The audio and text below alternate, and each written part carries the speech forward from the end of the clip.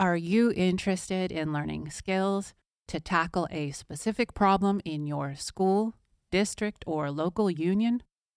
Consider applying for an OEA Empowerment Academy to receive the support you need to take action. Details at grow.oregoned.org.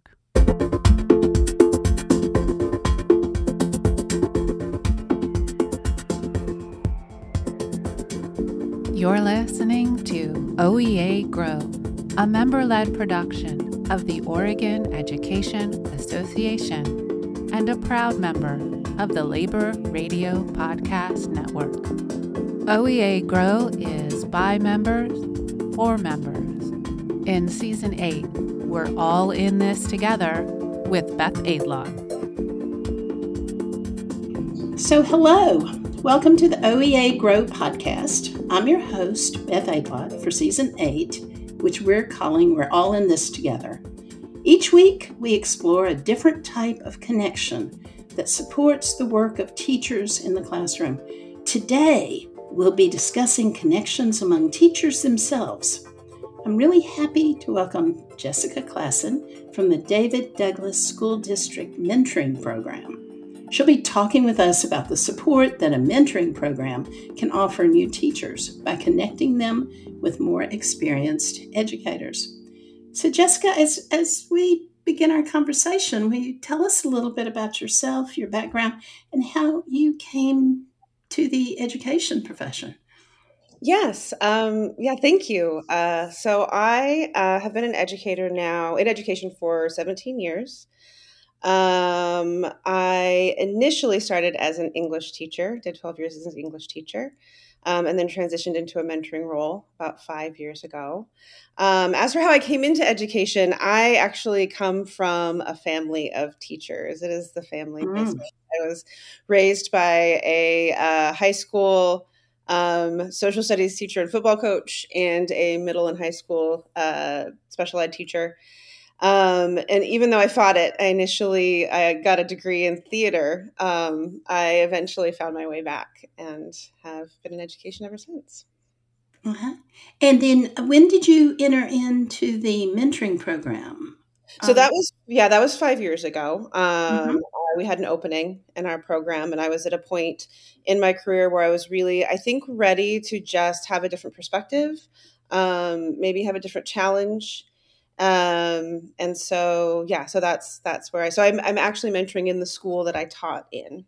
Oh my goodness. Yeah. So you really understand. I'm betting that really helps your mentoring because you know what it's like on the other side. You know what it's like for the teachers then. Yeah, absolutely. I think it helped me a lot because I think that I was already pretty embedded in the culture of the school. So there's a lot of those things that you kind of learn just working in a place for a long time. About the culture of the building you work in. I think that can be really helpful in a mentoring role. So explain to us a little bit about how this mentoring program works. Well, in our district, we have a total of 4 full-time mentors at the different levels. There is a mentor who primarily works in the elementary level, one primarily in the middle school, and then we have 2 who are primarily high school. And I say primarily because sometimes there's some shifting depending on how big caseloads are. The main focus of our mentoring are those first and second year teachers. Where we embed a number of different supports to help them really kind of both in and out of the classroom. We meet with them regularly, usually weekly, to help them reflect, to talk through any issues that they might have. We observe in their classroom and give feedback. We sometimes, in certain circumstances, might co-teach a little bit with them and model lessons. We set up observations for them where they can go into other master teachers' rooms and see what they're doing. And so it's something that we really do try to tailor to the teacher. So as we get to know them and get to see where they're succeeding and where their strengths are, get to see maybe where they might be struggling, we're able to kind of we're able to offer the kind of supports that we think might be best suited to help them be successful. Mhm. So are all the new teachers in this? It's not an optional thing you support. Well, Yep, you are when you are if you are a true first, second year teacher, you are assigned a mentor. what about the teachers who transfer from other districts who may be experienced, but you talk about the classroom culture, the school Mhm, culture. They are new in that. What mhm. what happens then? Well, at the high school level, they do. We do sort of work with them as well to an extent. Um, they're technically kind of put on the caseload, but it's more of a just kind of drop in and check in and make sure that they've got all the information that they need, that they don't have any questions. Also, at the high school level, we do offer a monthly kind of after school meeting that helps with that all new teachers come to regardless of your level in the building. So we do support them a little bit, but normally the majority of our effort is in those first and second year teachers. It sounds like it's individualized too. When you're saying that sometimes you have someone come into the classroom, sometimes you let them observe more experienced teachers. So it seems like you're able, um, lucky you and lucky educators, to individualize it to what the needs are and what the desires are from the people. Yes, absolutely, and I think that is, I think, one of the big benefits of having a structured full release mentor program. What we are able to do is actually really get to know our teachers. We're able to gather feedback from them, which we do. We're very data driven, and so we're able to pivot if needs be, and we're able to really kind of tailor support. We're also able to tailor our own learning, in order to kind of better ourselves as teachers and be the kind of mentors that our teachers need to be. Like for example, this year we sought out some different learning this year that wasn't necessarily instructional coaching, because what we were seeing in these couple years post COVID was a lot of trauma. We had students come back completely dysregulated. And we had teachers who had also experienced trauma over a couple of years. And then coming back, what we were noticing is we were having a harder time getting to that instructional coaching because the emotions were so big. Um, because our new teachers were really, I think, struggling in that way. So what we were able to do is say, okay, we're going to learn how to coach emotions. We're going to seek out resources to help them work through that, because we know we're not going to be able to be successful in instructional coaching if we're not able to take that first step. And luckily, with some help from the lovely people at McRen who helped us seek out some learning, and then we were able to sign up for some learning through Bright Morning, and we worked to get a better system to help coach And emotion. can you repeat where you got those resources from? Um, So McRen, it's the Multnomah Clackamas Regional Educators Network. Thank you. Sorry, it's a pretty great organization, and they have there's a lot that they do to support teacher well-being, but they do have specific supports for mentors. So we were able to reach out to the people there and say, "This is our need. How can you help us?" And you spoke about the pandemic, and it's still with us. The effects are still with us, aren't they? Oh, Um, absolutely. and it seems as if your mentoring, it's not only individualized to the individual teacher who needs it, but it seems like it's not just pedagogical. From what you're saying, it's also dealing with the social issues, the emotional issues, how do you deal with students who are traumatized, and teachers who are too. Um, you have a very broad field there, don't you, in mentoring? Yeah, I think so. But I think that's kind of the beauty of it. Uh-huh. There are different to every. I think it's just like teaching, right? Where every student presents their own unique challenge. I think that's the same in mentoring. adults come in different places in terms of what they know, their experience, their student teaching. They're all different. And so it's really great to be able to get to know each of them as individuals and really help them figure out what they need and kind of be that support that helps them just feel more successful, because that first year, man, is like, it's hard. I still remember my first year, and I wasn't even coming out of a pandemic, and it was hard. Oh, yes, we all do. Yes, yes, yes, Right? it's hard.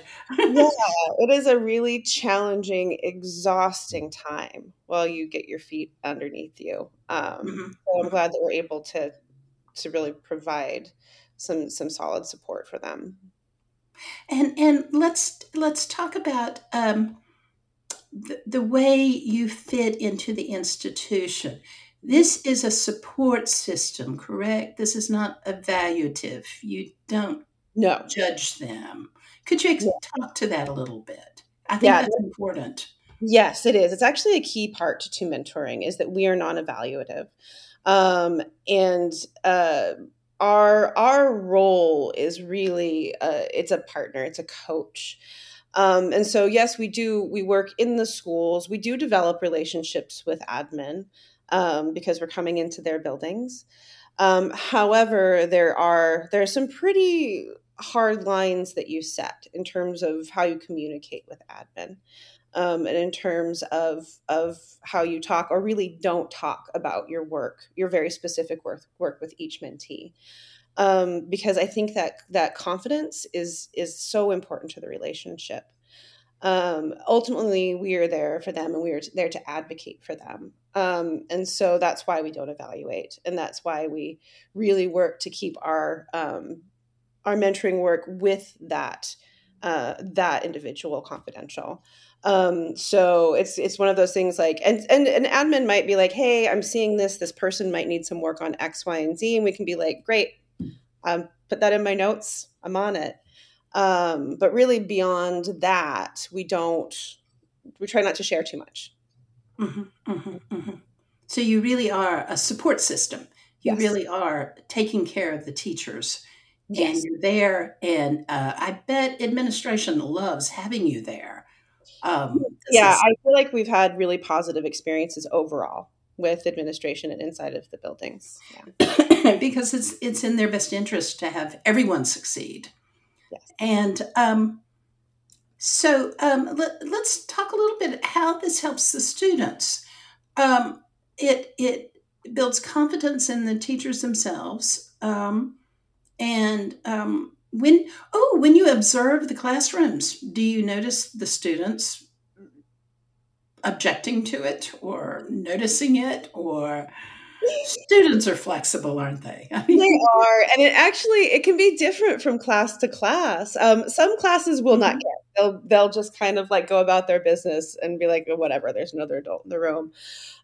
Sometimes, especially when we initially start to observe, sometimes they will, and I think it's a sign that teacher's starting to develop some relationships with them, because maybe we come in and we observe and the class is over and the teacher will be like, well, they were a lot better than they normally are. And I'll be like, well, they might be assuming that I'm judging you. And so they want you to look good. And that's why they're probably like, you're not seeing some of your normal behaviors. And some teachers will come and like fully introduce us and talk about like what we're doing and why we're there. So I think it just kind of depends on the class and the day and how the students respond to actually having us in the room. Students can be really sweet. Sometimes, they'll all raise their hands. They whether they have something to say or not, to make the teacher look good. So y'all are very, very fortunate in your school district to have this. Let's talk about the rest of Oregon. Do we have mentoring systems other places? I think it varies from district to district. I think every district does. I think there are other districts that do have more structured programs like we do. Some employ a more kind of like a partner model where they will enlist teachers within the school to just kind of partner up with a new teacher and be a resource for them. So yeah, there's nothing necessarily standard. It just kind of depends on which district you're in. And there used to be something. Is that correct? Yeah, so for many years, actually, ODE provided funding and training to establish mentor programs. And that, I believe, sunsetted in 2019. I know it's something that my district definitely utilized to get our program going. But even after that resource sunsetted, our district decided that there was value in continuing to put funds into this program. So they kept it going. And I know that a lot of districts in the state did participate when ODE had that resource available. But then just kind of what it's looked like since is it just depends on where you're at. I wonder if that was a victim of funding or something.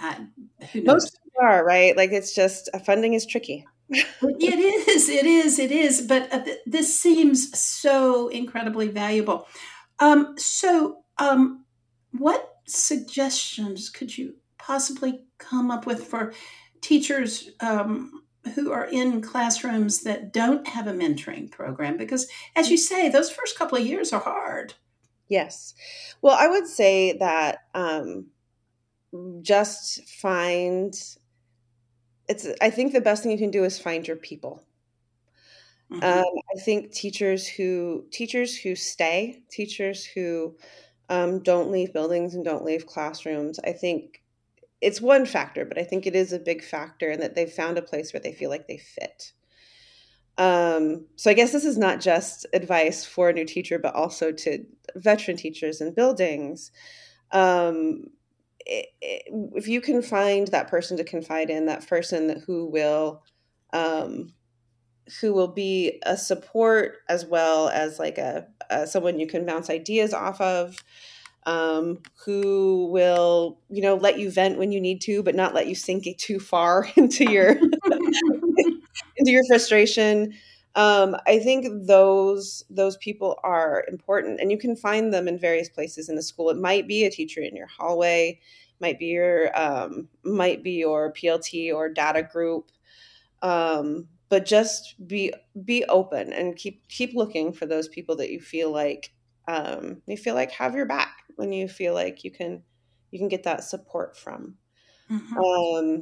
And I think that is kind of the thing. Like, I think about my role, and I do think that mentoring is an extremely important role in helping a new teacher and in teacher retention. There's definitely more to it, because we can be working really, really hard with a teacher, but if they don't feel like their admin support them, that's something I can't fix. So there are other factors. There is the finding your community of fellow teachers inside of your hallway or your department or wherever. And it is that admin that maybe checks in on you, not just to evaluate, who comes in and says, "Hey, how are you doing? Anything I can do?" I think those are all other factors that help keep teachers in the building. They have to be feeling supported in all ways. So. I think you're correct. I think it goes to the teacher retention, educator in general retention, which is such a problem, not just in Oregon, but goodness gracious, everywhere. Yeah, nationwide. Yeah. But it's the community, I think, as you say, the connections that we can make with each other to support each other. So even if there's not a dedicated mentoring program, there's always somebody down the hall or next door, that I know. I've been teaching for a long time, and I depend on my colleagues for ideas and support. And sometimes you just want to, like you say, vent, but not too much, but just say, So that brings me to a question. We talk about the new teachers and how hard it is for them. But we know, those of us who've been in the profession a while, there are always problems or dilemmas, or have you ever come across this? So what do you do for the more experienced teachers? Can they come to you too? Yeah, absolutely. I definitely stay open to that. Obviously we make sure that we don't ever sacrifice time for new teachers. They are a top priority. But that doesn't mean I haven't been, a listening ear for a, a, a more experienced teacher. I've maintained relationships with a lot of my mentees, even after they've not been probationary anymore. And they still might reach out for like, some help with planning, or, I've got a really rough class this year. Do you want to come get some eyes on it? So yes, that has become part of my job, is that I do some support with more veteran teachers or with teachers who have graduated from the program. I would never say no if there was something I could help. Yeah, I wouldn't imagine you would. Yeah. And back at the beginning of this conversation, you mentioned something about sometimes the new teachers, you suggest that they go into more experienced teachers' classrooms, maybe to see a subject being taught or something. And so what you're doing, it seems like, is you're fostering the community of teachers, that you're kind of setting that in motion. Yeah, absolutely. I think it's some of the best professional learning we do are those, we call them learning labs, for multiple reasons. Because I do think the new teachers gain a lot from that. We're also honoring the expertise that we have in the building of experienced teachers. And yes, and also continuing to foster relationships and community where we learn from each other. Mm-hmm. So that happens a lot then when you have people Yeah. visit another class. I mean, as much as we can. It's something Mm-hmm. that we build into our program. And it's something that does require a little funding. We do have to get a little funding if there's a substitute needed to get that teacher into the room. Sometimes people are able to maybe, do it during their prep period if they choose, but kind of finding, I think a successful learning lab, you find the right fit. So maybe it's a similar subject, similar age of kid.